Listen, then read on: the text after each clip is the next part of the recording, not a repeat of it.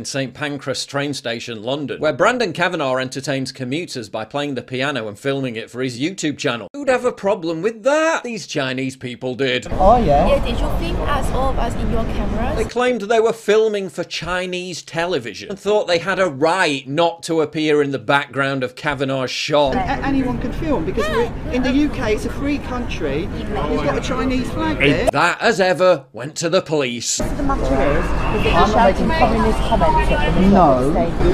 And the hands were meant to be going towards her. Were you trying to touch her in that? There's an allegation being made, and that's why I'm... What's the allegation? We're in a democracy. We're not in China. And that's not racist, that's the truth. That's what our forefathers fought for. Exactly, but you can't say things like that, huh? You can't say things like that. Meanwhile, the Chinese communists are still trying to get the video taken down by YouTube, despite the fact that it's already received multiple millions of views on both X and YouTube.